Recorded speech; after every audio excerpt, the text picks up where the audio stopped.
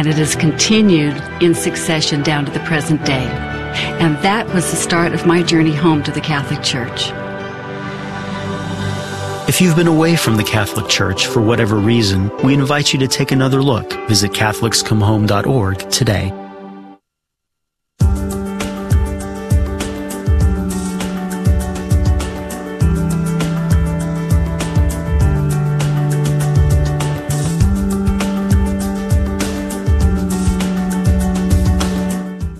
I'm Debbie Georgiani with co-host religious demonologist Adam Bly, and today's broadcast is pre-recorded, so no calls please, just sit back and listen and learn. We're going to dive right in.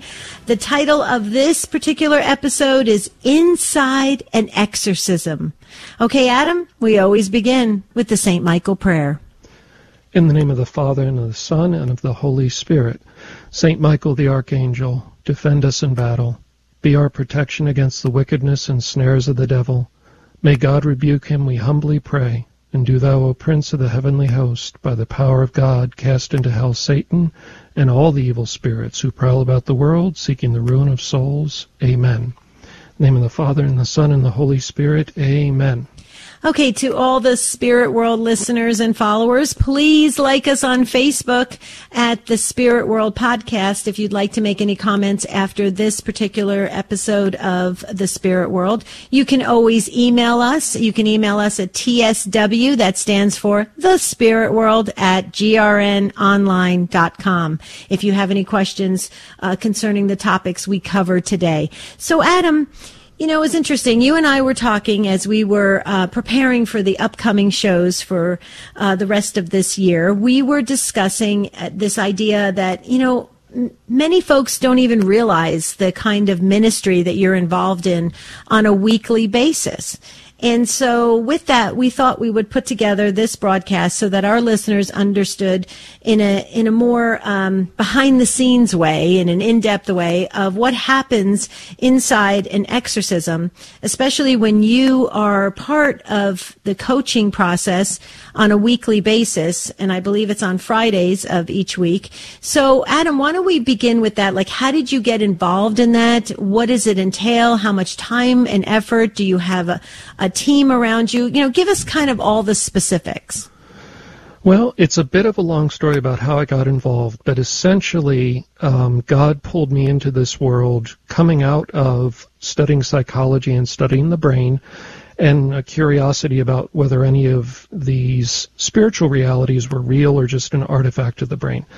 And then as I got pulled into this world and saw some things that convinced me that it in fact was a true spiritual phenomena, at that time, this was about 15 years ago, there was very few people involved in this. There was very few exorcists in the country.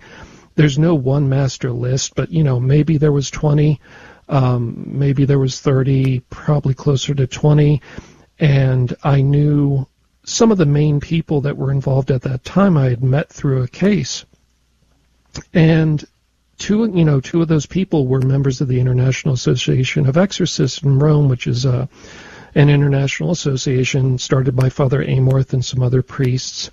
And that led to coming over to a meeting in Rome and learning some there from the old guys in Rome who had been doing it 40 or 50 years. And they do conferences every 2 years there, so I went to a number of those. Then we decided to have a conference as early as 2006 here in the States because we saw there was so few exorcists, and the few that were out there usually were older. They were often isolated. They were often worn down. They didn't get much support. Sometimes they had to keep their ministry secret. And so it was a really tough road for the few people that were involved. And so we saw a need to have some community and some ability to provide training. And so even though, you know, I hadn't been at a lot, I helped organize the conferences. But then over the years, more and more people asked me to teach. And I had been at so many exorcisms in those early days when there was very few exorcists around, that I knew enough to start teaching.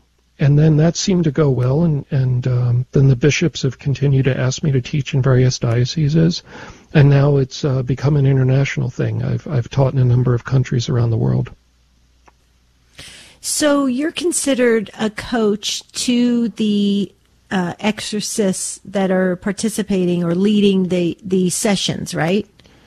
Yeah, correct. So I not only teach kind of in an academic way at conferences and training days for priests, but really the only way to learn is to do it. So the best way to learn is to be mentored and coached in the actual situation. You know, you can read as much as you want, but it's not going to prepare you for a genuine possession and an exorcism going on. So I'm there to basically kind of, you know, say, let's hit the pause button. Let me explain what just happened. We could go two different ways from this point moving forward.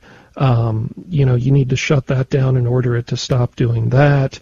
I'll kind of give Father tips, and of course they're free to do what they wish. They're in charge, but a lot of times, you know, they're looking for somebody who's been at hundreds or thousands of exorcisms to, you know, give them some guidance.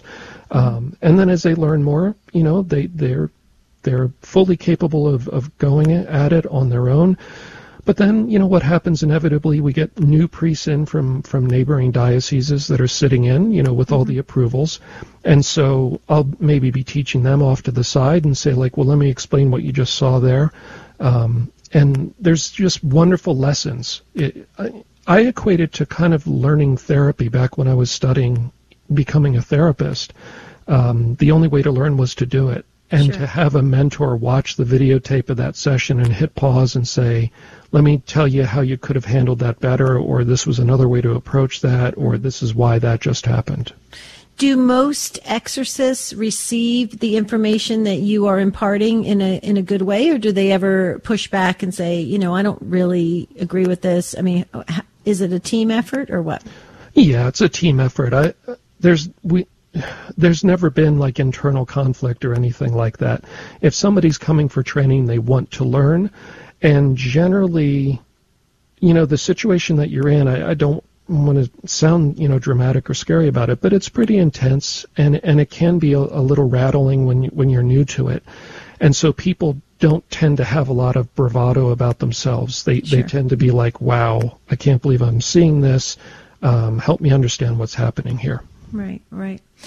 So the case files that you have on a weekly basis, those are possession cases that the work has already been done ahead of time to determine that it is indeed a very rare thing that's occurring, a possession, which we covered that on the show in previous episodes about how the different levels of demonic activity. Possession is very, very rare. But you have sat in or coached over 1,000 exorcisms. Do I have that correct? Yeah, some are north of 1,000. I've never kept a list, but looking back over the years and the average number per week, yeah, it's north of 1,000. Okay. And so this takes place in your diocese on Fridays. Correct me if I go along this line and I'm saying anything incorrect by the proper words, or I'm not addressing it properly. Correct me, because, you know, this is all new to us. You know, as people that are being the first time we've really ever heard of this kind of stuff is obviously through Hollywood, right? Because like you said, the ministry itself was very secretive for many years. And I want to ask you about that as well. Why was it so secretive? So we want to talk about that. So remember that question. But I want to ask you, so Fridays you have the cases that you're currently working on, and you had discussed on an earlier episode of The Spirit World that it comes in layers. You know, it's not just like one and done. You have to work at this case for a while to, you know, make sure that all the demons are, you know, away from this person and out of this person. So my question is it something that you agree to grab, to be assigned to that case? Is it assigned to you by your diocese? How does that work? Like, how does Adam Bly get the cases he gets? Right. So in every diocese I'm aware of, it is a very small team of people. So there's often one exorcist, though there may be two. It's really best to have two so that people can take a break, or, you know, if they're away that week, that kind of thing. It's a very small team, and the intake person, the person that does the interviews and maybe quarterbacks, having the person go and get a medical evaluation, a psychiatric evaluation, that kind of thing, that's usually not the priest. And that's kind of the contact person for the people getting, seeking help from the church. The priest is not handling that piece of it, and that's the piece that I do here. So I do the intakes, I talk with people, try to figure out, in that intake interview, whether it's a house case, whether it's an oppression case, whether it's a possession case. And then, if we think it's possession, there's a lot more that has to be done. Of course, the church requires, as I mentioned, an outside evaluation by somebody licensed, medical or psychiatric. Depending on the situation, you would maybe want both. Certainly you want to rule out mental illness. So, yeah, I'm basically the place that all those calls come to in my diocese, and in most dioceses there's one person that kind of does that work of triaging and figuring out, okay, this one we can farm out to the parish, and the parish priest can handle that because we're going to start with the house blessing and see how it goes from there, versus, wow, this one sounds legit, sounds spiritual, let's bring this person in for a diagnostic prayer session. And so basically, I'm the person that's filtering out all of those cases. Okay, so I think in just a moment we'll hear the music. I don't hear the music right now, so there we go. Now I hear the music right on cue. See, we're right on top of it. Hold it right there, Adam. This is a pre-recorded broadcast, Inside an Exorcism. I am asking the questions on behalf of you, our Spirit World listeners, of Adam Bly and his exorcism ministry that he does on a weekly basis. We really want to know what happens inside an exorcism. So please sit back, listen, and learn. If you have any comments, you can always email us at tsw@grnonline.com. We'll be right back.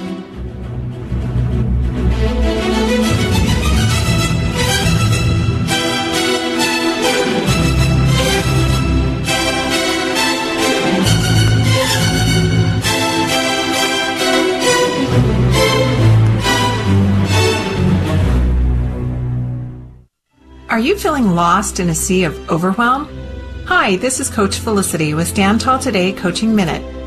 Many people find themselves challenged with overwhelm. Too many things to take care of, too many people to please, too much work to do. And in spite of their best efforts, they continue to fall behind with this overwhelm coming in like a flood. But that's not the abundant life that Jesus wants you to live. That's why Stand Tall Today has experienced professional coaches that will assist you in dialing down that overwhelm. They'll help you get a grasp on where you are and to create a plan that enables you to take bite-sized steps of action so you can live an abundant life. Why not take your first step right now? Go to standtalltoday.com and find a coach that is just right for you. Because life is simply too short to stay lost in a sea of overwhelm. This is Coach Felicity with your Stand Tall Today Coaching Minute. A while back, I had a nice little chat with some Jehovah Witness ladies, and they tried to justify their claim to be Christian by saying the early Christians didn't believe Jesus was God. Is this true? Well, of course not. Let me share a few examples. Take John 1:1, where John describes Jesus as the Word and writes the Word was God. Now, in order to get around this, the JWs translate the phrase as the Word was a God. But this is based on a misunderstanding of Greek grammar. Consider also Colossians 2:9, where St. Paul writes, "For in him," that is Jesus, "the whole fullness of deity dwells bodily." In 1 Corinthians 8:6, Paul describes Jesus as the one through whom we exist. Isn't God the one ultimately responsible for the existence of things? So, contrary to what the JWs think, to be Christian, you must believe Jesus is God. I'm Carlo Broussard with a ready reason for Catholic Answers, Catholic.com.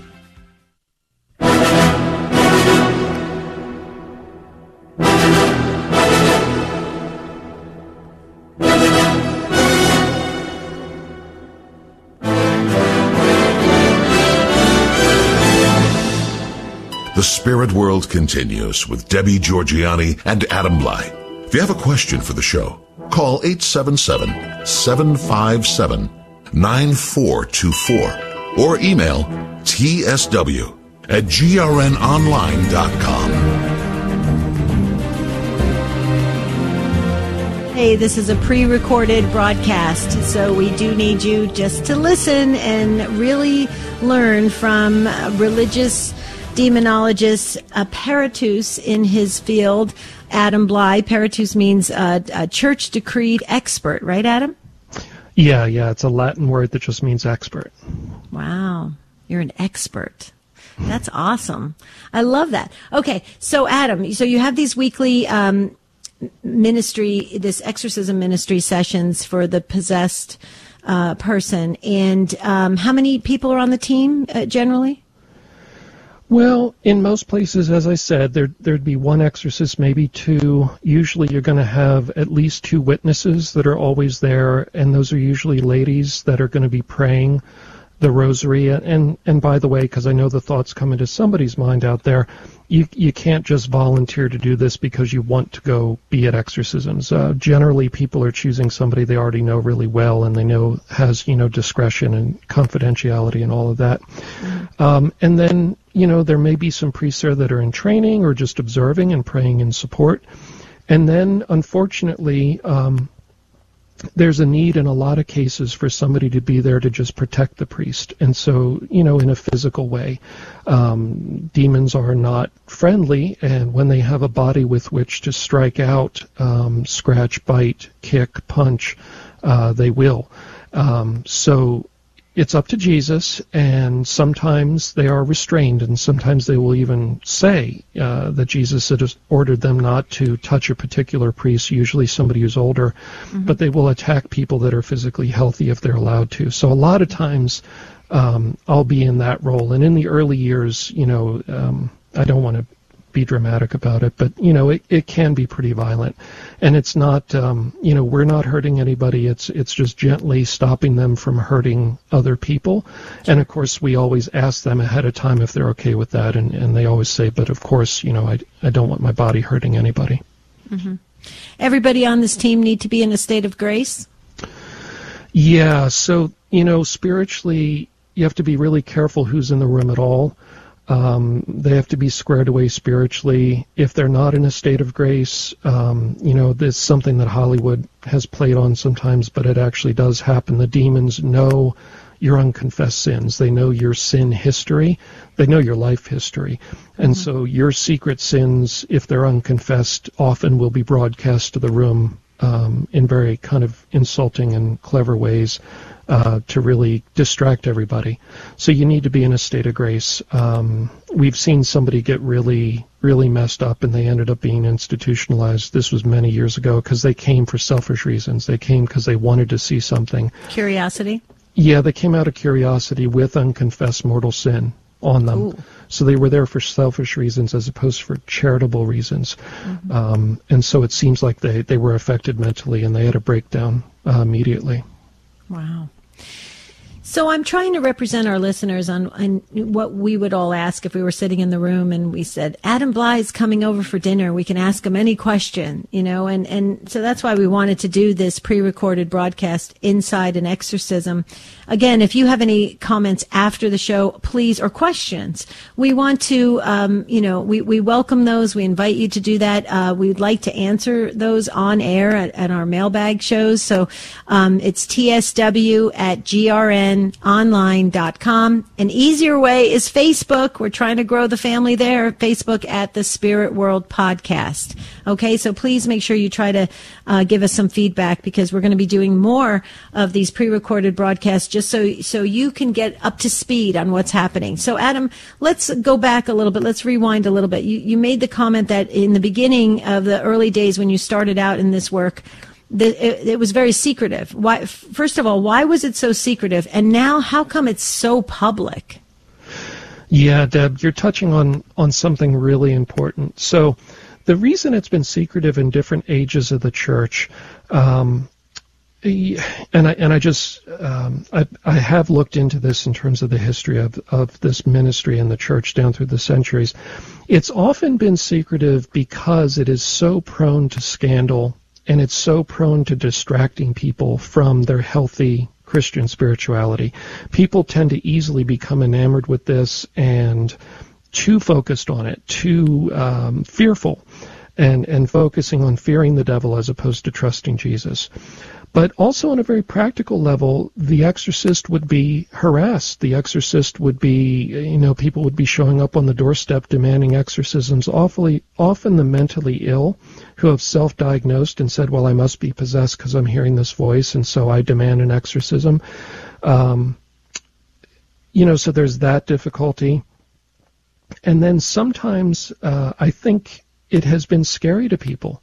I think sometimes even bishops, they find the whole ministry, they want to keep it at arm's length. Other priests want to keep it at arm's length. Back in those early days, I knew guys where it was very secretive, and then other guys where it was open, and other priests sometimes either feared being around them or made fun of the ministry and thought that it wasn't real, and so they ended up getting isolated that way. So it's pretty tough. If it's secretive and you're ordered to not tell anybody, you're a little bit isolated.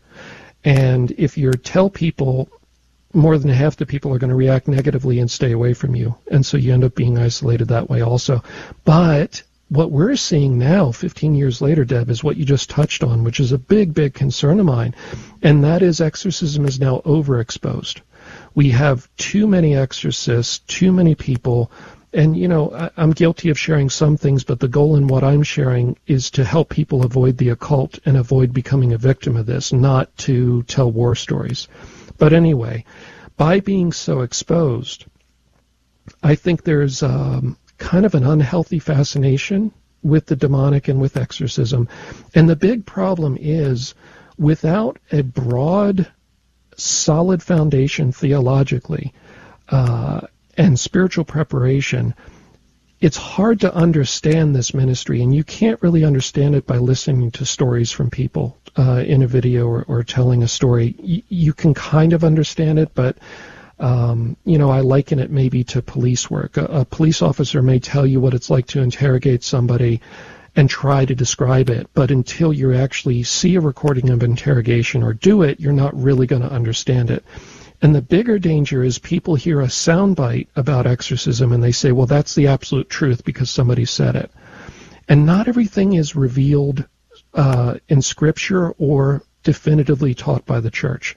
A lot of it is personal experience, and so we have to be careful about saying, well, an exorcist said it, therefore it's 100% must be true, because this is a ministry that's fraught with danger in many levels, including deception. We know demons lie. We know Scripture tells us this. Jesus tells us the devil was a liar from the beginning. We know that. And we've also seen, if we've been in this ministry for a while, that the demon's lies are subtle and they can be woven over years to manipulate a person. So we just want to be really careful and not become too fixated on it. So in a sense, I'd say the pendulum has swung the other way, and it's perhaps talked about too much now. Have you noticed, because it's become so public, have the the people watching these videos or learning about exorcisms, are they more, vigilant and, careful about what they enter into by way of choices that they make in, the occult and all sorts of things that it could be that portal for the demons to come in? Have you noticed that there's a heightened awareness, or are people going, okay, this is too overwhelming. I don't even want to deal with it? I've had some people tell me that, somebody proposed maybe bringing ghost hunters in to try to diagnose or cure, what they thought was a haunting in their home. And they said, well, I've seen enough videos. I knew not to do that. It would make it worse. Okay, I've heard comments like that. Mm-hmm. But what I've seen more, Deb, is people with mental illness who have watched a ton of videos, and then they call the church and they say what they know is going to sound legit. So they start rattling off symptoms that they've heard in the videos and using very specific language that's, kind of niche language for this ministry that you wouldn't know unless you had researched it. And so that's difficult because they've self-diagnosed, they want help badly, they're suffering, but I'll tell you, almost always in those cases, it is mental illness or a medical problem, and they're just trying to manipulate people into giving them what they want. They want the exorcism because they think it's going to cure their mental illness. Mm-hmm. And so I've actually seen more of that than I've seen people telling me it was helpful to them. So the mental illness is actually driving them to act the part that they are indeed possessed, when actually it is a psychological or mental disorder. Well, right? not so much act. They're not going to pretend to manifest a demon, but they're going to report symptoms that they know are right out of the book. Okay, yeah. They're going to, yeah. Okay, gotcha. Is there an Adam Bly, a Paratus, an expert in every diocese? Not really, no.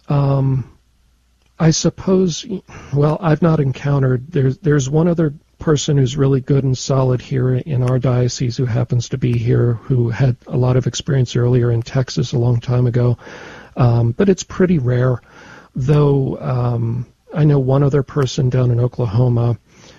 It's almost always priests. This is not something you can go to school for. There's no HR category for having a job doing this. People write me and they say, I want to do what you do, but there is no entry point for doing it. There's no formal degree.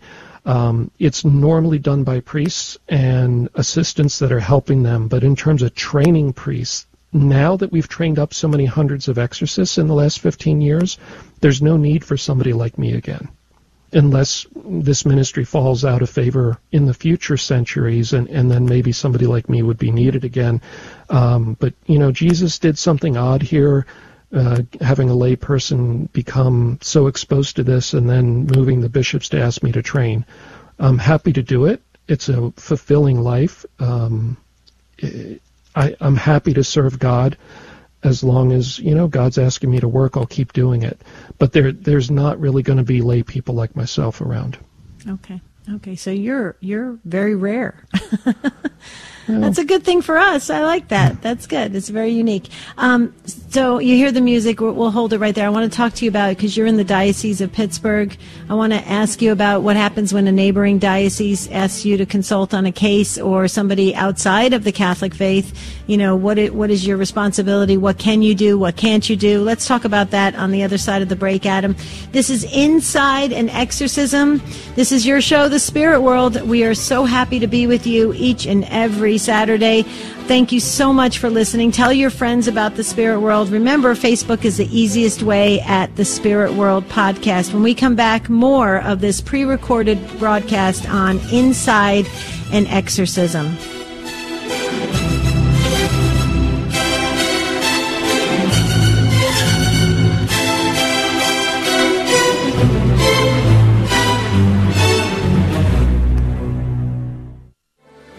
Have you heard about life coaching? Hi, this is Coach Felicity with your Stand Tall Today Coaching Minute. Coaching is one of the things Jesus did with his disciples. Whenever they were stuck, overwhelmed, or even struggling a bit, Jesus asked questions that brought clarity and hope. He then used ongoing conversations that helps them to navigate the path and completely change their lives. Just like the disciples, we too can find ourselves feeling stuck, overwhelmed, and struggling a bit. Maybe you need help in your marriage or with a parenting issue. You're navigating a loss, you want to improve your health, or advance your career. At StandTallToday.com, our experienced coaches will help you to take another look at life, renew your hope, get past those challenges, and step into living abundantly. You can find out more about coaching and schedule a free introductory call by visiting us at StandTallToday.com. Listen, life is too short to stay stuck. Contact us at StandTallToday.com. This is a Messy Family Minute with Mike and Alicia Herning. If you're looking for a gift to give your spouse that's not fattening or expensive, listen in. This is one of the most precious things you have, but you can give it to them every day. Do you know what it is? Your time. Do you have time every day where you and your spouse check in and connect together?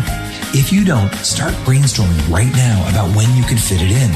Maybe when you both arrive home, you could take a few minutes to step in private just to ask how our day was. Maybe it's getting a few minutes earlier in the morning to make coffee together. It doesn't need to be long, but it does need to happen every day.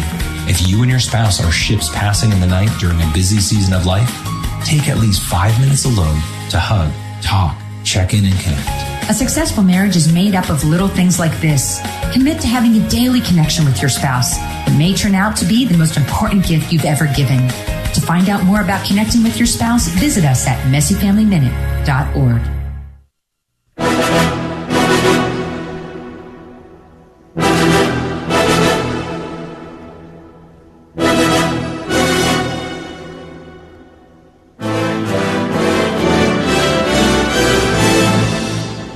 The Spirit World continues with Debbie Georgianni and Adam Bly.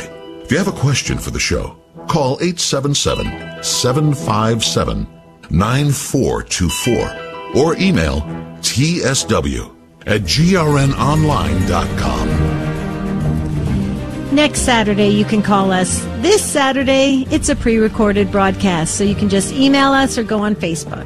Okay, just want to make sure that you stay in touch with us. But thanks for staying with us on this Inside an Exorcism. Okay, so Adam, back to your work in the Diocese of Pittsburgh. That's where all your cases are. That's where you serve your diocese. Now, what happens when a neighboring diocese comes to you, or across the country, across the world, or somebody who's not Catholic who runs a church somewhere? What can you do? What can't you do? What can you say? What can't you say? Give us all the details. Well, the way the church is organized is by diocese, and each diocese is under the authority of a particular bishop or archbishop. So if somebody were to call me that lives in another diocese, I refer them back to their diocese to contact the central office there. I think it's really unwise and really, in a sense, disrespectful to start judging and giving advice to a case that's far away in another diocese, and that's for two reasons. One, they're not your bishop's subject, meaning the person under your bishop. You want to respect the other bishop. And the other one's very practical, and that is this kind of work really needs to be managed by people that live near that person. You know, I've had many cases over the years that ended up involving police, that ended up involving mental health teams going and evaluating somebody. There's been homicidal people, there's been suicidal people. If you start giving advice or asking questions and something goes awry on the other end of the phone and they're 300 miles away and you don't even know exactly where they live, that could be a real problem because you can't coordinate the assistance that person might need. They might be mentally ill. They might have a medical problem that's escalating. You might say something, that triggers a psychotic episode, or ask a question that triggers it. You just don't know. So you really need to be worked with locally. I don't think it's good to start digging into the case and giving advice when it's far, far away. Okay. Now, if another diocese, if their bishop asks us to work on a case or evaluate a case, it's up to our bishop, our diocese to approve that. So if both bishops approve it, then that's fine. We'll work out how to evaluate or assist with that person. Sometimes a diocese doesn't have a team set up yet. Sometimes they don't have an exorcist, and they might ask for help for a short period of time until they can get that set up, that kind of thing. Sure. What about non-Catholics when you get inquiries about that? Yeah, so, everybody I know in this ministry tries to help anybody that asks the church for help. It is a big advantage to be baptized, but it's not necessary. Jesus doesn't withhold assistance because somebody isn't baptized or isn't, a Catholic Christian. We work with Protestants all the time. We've worked with Satanists. We work with witches. We work with anybody who's suffering and is looking to get out of that bondage that they found themselves in. We'll happily try to help. Okay, good deal. I know what I was thinking about when I asked you the question about the person that is mentally compromised to some degree. When I had mentioned to you that could they be acting the part? What I meant by that is, and I'd like you to kind of give your answer to this, only because we're seeing a lot of Hollywood versions of exorcisms. Have you ever had a case where somebody actually pretended to be possessed? I think we've had people that have exaggerated and it just didn't look right and it wasn't adding up. Okay, I've also funnily, I had one experience years ago where somebody called about a house case wanting a priest to come out and do a house exorcism, and they described a scene out of a horror movie from the 80s that I happened to have seen back then, and they described it to a T. Very specific to that film, and I said, well, that sounds exactly like such and such from this film, and they ended the conversation pretty quickly. Mm-hmm. So we've had people that have kind of been manipulative or making things up. Right. Usually with the possession, there are mentally ill people that really want help and demand it and say, I've self-diagnosed, I know I'm possessed, I need an exorcism. But when you dig into, well, what exactly are you experiencing, what are your symptoms, it doesn't add up. And as we mentioned before, maybe they'll say something they read in a book. But in terms of outright faking it, I think we would spot that pretty quickly, because there are very specific things that go on and that you see in an exorcism that isn't in the movies, and people don't usually talk about the gory details. Mm-hmm. And so I think we would spot faking pretty quickly, because there's a bunch of things that just are not out there in the public forum. I was going to wait till the last segment to lead into those areas that you just mentioned. Are you able to what are you able to share publicly about the, kind of the creepy, gory, confusing details or whatever that would make us, go, wow, this is a lot more, detailed than we ever gave, thought about. I know I have never seen the movie The Exorcist. I have never seen it.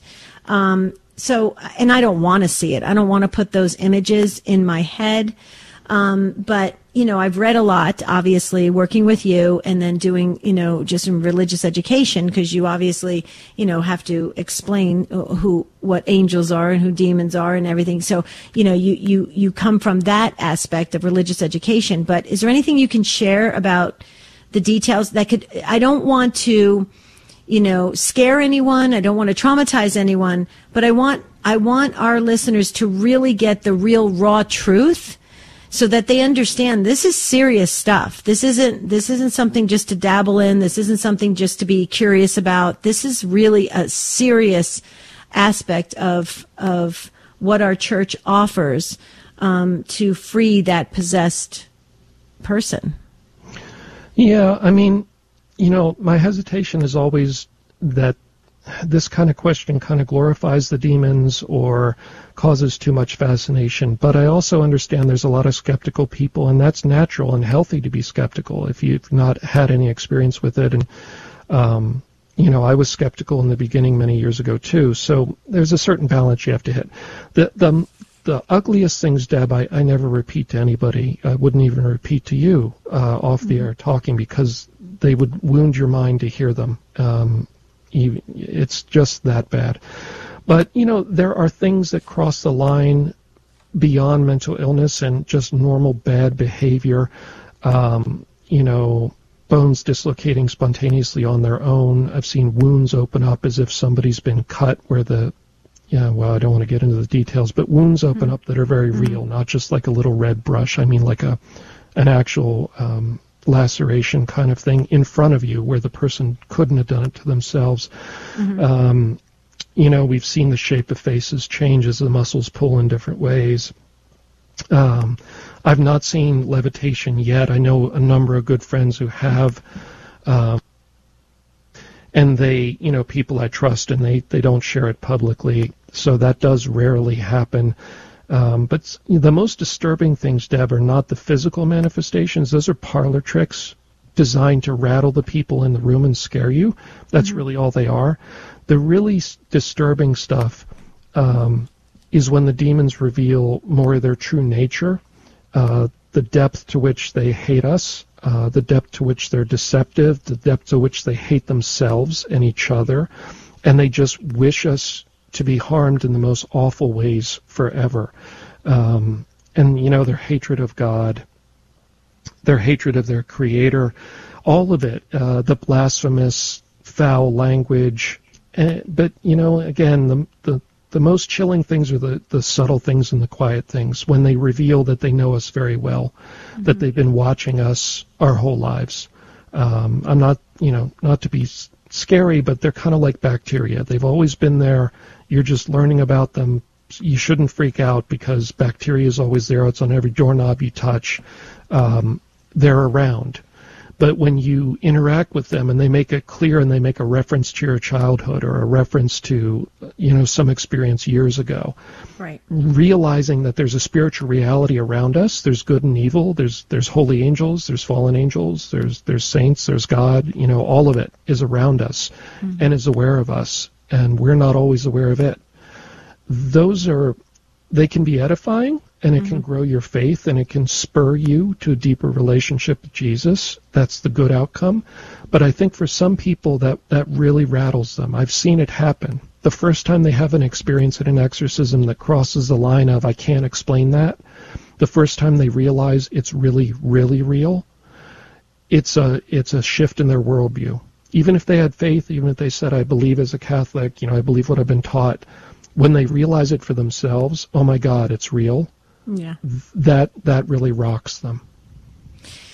That's what I meant by the confusing details of this, because you have said in previous episodes that Jesus is always in charge, right? He's always conducting everything, right? And so why would Jesus allow the people in the room to be so frightened and so scared by seeing a dislocated, arm or blood spurting out or whatever?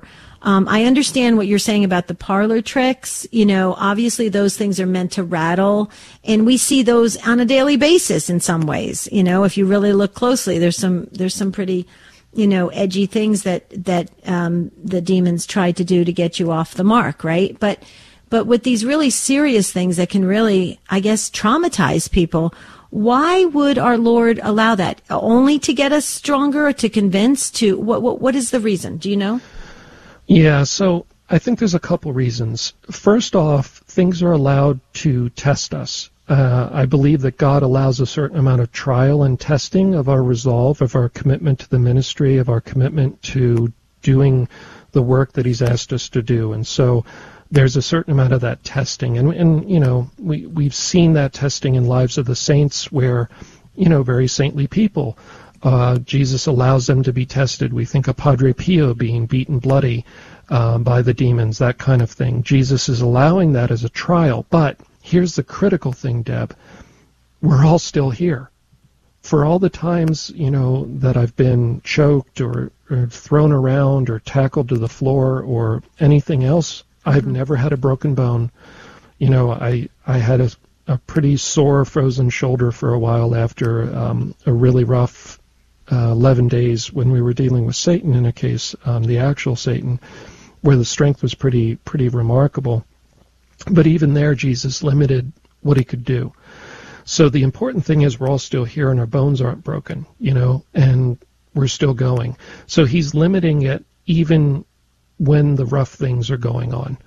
And when the scary things go on, after a while, it doesn't faze you anymore. If you think of like a cop who's hard-boiled and has seen a lot, they're not really fazed by these ugly things anymore. So after a while, you're not fazed by that. You feel bad for the person and their body, and by the way, when I mentioned the bones, they went back into place on their own spontaneously. A lot of times, oh, wow. they heal unusually fast too after the session. So, wow. It's a trial, Deb. I think in the end it's a trial, but ultimately it brings about greater faith. Sure. Good deal. Okay, hold it right there. We're gonna hit the pause button. When we come back, it'll be the final segment, and then I'm going to ask you the really difficult questions, some that you may not be able to answer publicly. Please stay with us for the final segment of this pre-recorded broadcast, Inside an Exorcism on the Spirit World.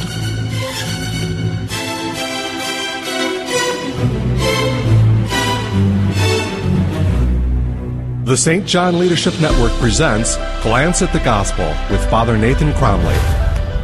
In the Gospel for the 13th Sunday of Ordinary Time, we read Jesus say to His apostles, "Whoever loves father or mother more than me is not worthy of me, and whoever loves son or daughter more than me is not worthy of me. And whoever does not take up his cross and follow me is not worthy of me. Whoever finds his life will lose it, and whoever loses his life for my sake will find it. These words are challenging. Why does Jesus say them? Does Jesus have something against the profound love that we can have for our parents? Or the intense love that we could have for our children? Does Jesus not want us to have a happy life by not having suffering and sorrow in it? Of course Jesus wants to bless all that is truly loving. Of course Jesus wants us to have happiness in this life. So then how do we interpret his words? This is important because many people don't follow Jesus with all their hearts because they're scared of losing something. We're afraid that God will take something away of the intensity of our relationships or of the things that make us happy in life. In fact, however, nothing could be further from the truth. In fact, loving God doesn't take anything away from your life. Instead, loving God makes everything better. When you put God first, you allow every other love that you have to be attached to the infinite. Every imperfect love that you have to be attached to the perfect. You don't limit your love, you expand your love. And therefore you don't limit your life, you expand your life. God redefines our happiness. He reminds us of those profound words of Mother Teresa. If you want joy, look for love. And so loving God will not take away our joy. Instead, it's the only thing that guarantees it. For more information, go to www.stjohnleadershipnetwork.org.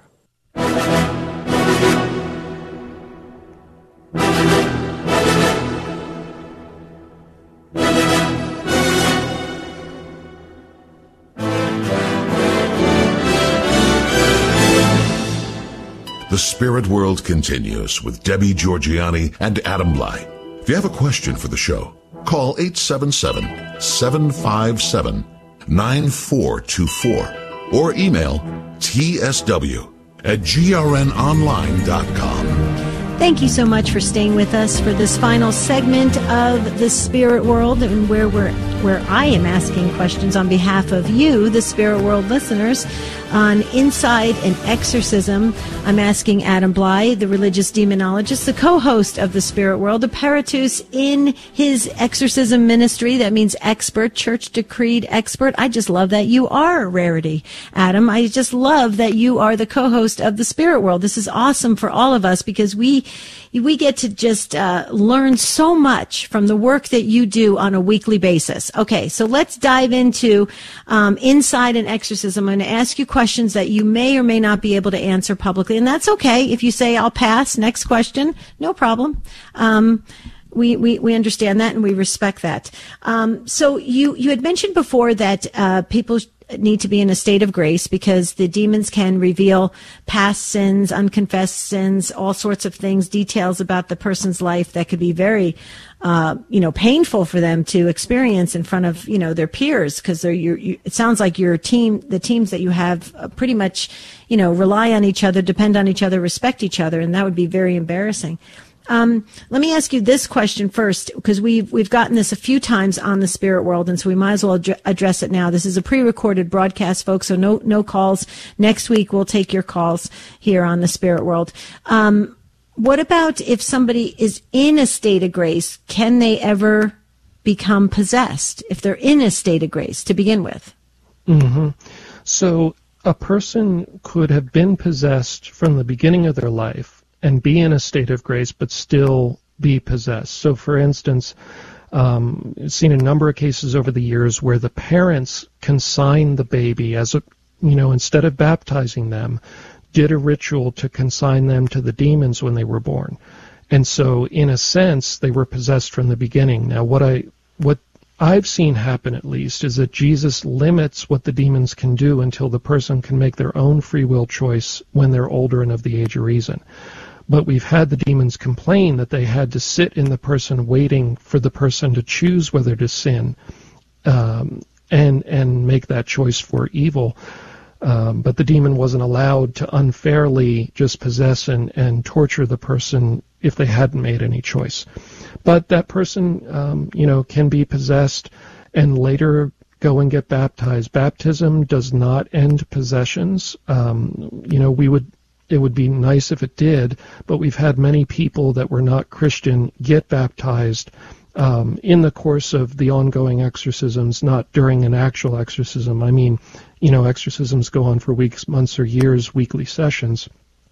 And so people have gotten baptized or entered the church, and the baptism does not end the possession. So you could end up, you know, being baptized and in a state of grace, but also having the demon be present. You know, there's been some very lovely, very pious, sincerely Christian people that are also suffering with possession. And again, I point to, you know, when we've had a number of saints that have undergone extraordinary demonic stuff, and they've been in a state of grace. Wow.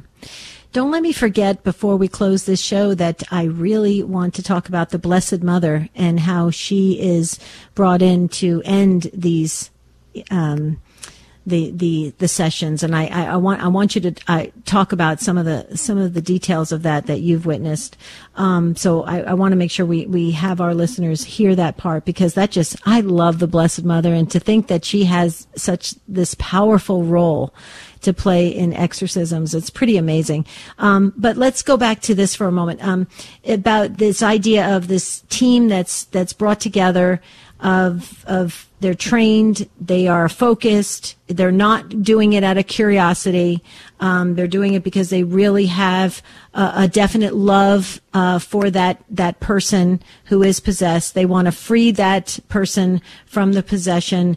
They're there to pray. They're there to witness, right? So very important. Talk about, can you share with us any shocking result that happened in an exorcism whereby, like, the exorcist himself, the priest, doing the solemn rite of exorcism, he maybe overstepped his bounds, you know, went a little bit out of the rule book and maybe asked too many questions, not enough questions. Could you share with us any surprising result of that? Yeah, this is actually a pretty common problem. So one of two things can happen. The demon can just start volunteering information or trying to start a conversation with the priest, because, you know, they're free to talk whenever they wish, basically. The priest can order them to be silent, and they will comply for a period of time that Jesus determines, but often they're talking quite a bit. So they're going to propose things. They're going to volunteer information. And if the priest kind of entertains that and enters into a dialogue with them, it's extremely dangerous. The other thing that can happen is a priest asking the demon questions outside of what is needed to help that person. So here's the critical thing, and this is so important. The demons are only compelled by Jesus to tell the truth if the priest is demanding they answer the questions that are in the book. And those questions are, what's your name, when and how did you enter, and when has Jesus decreed that you're leaving?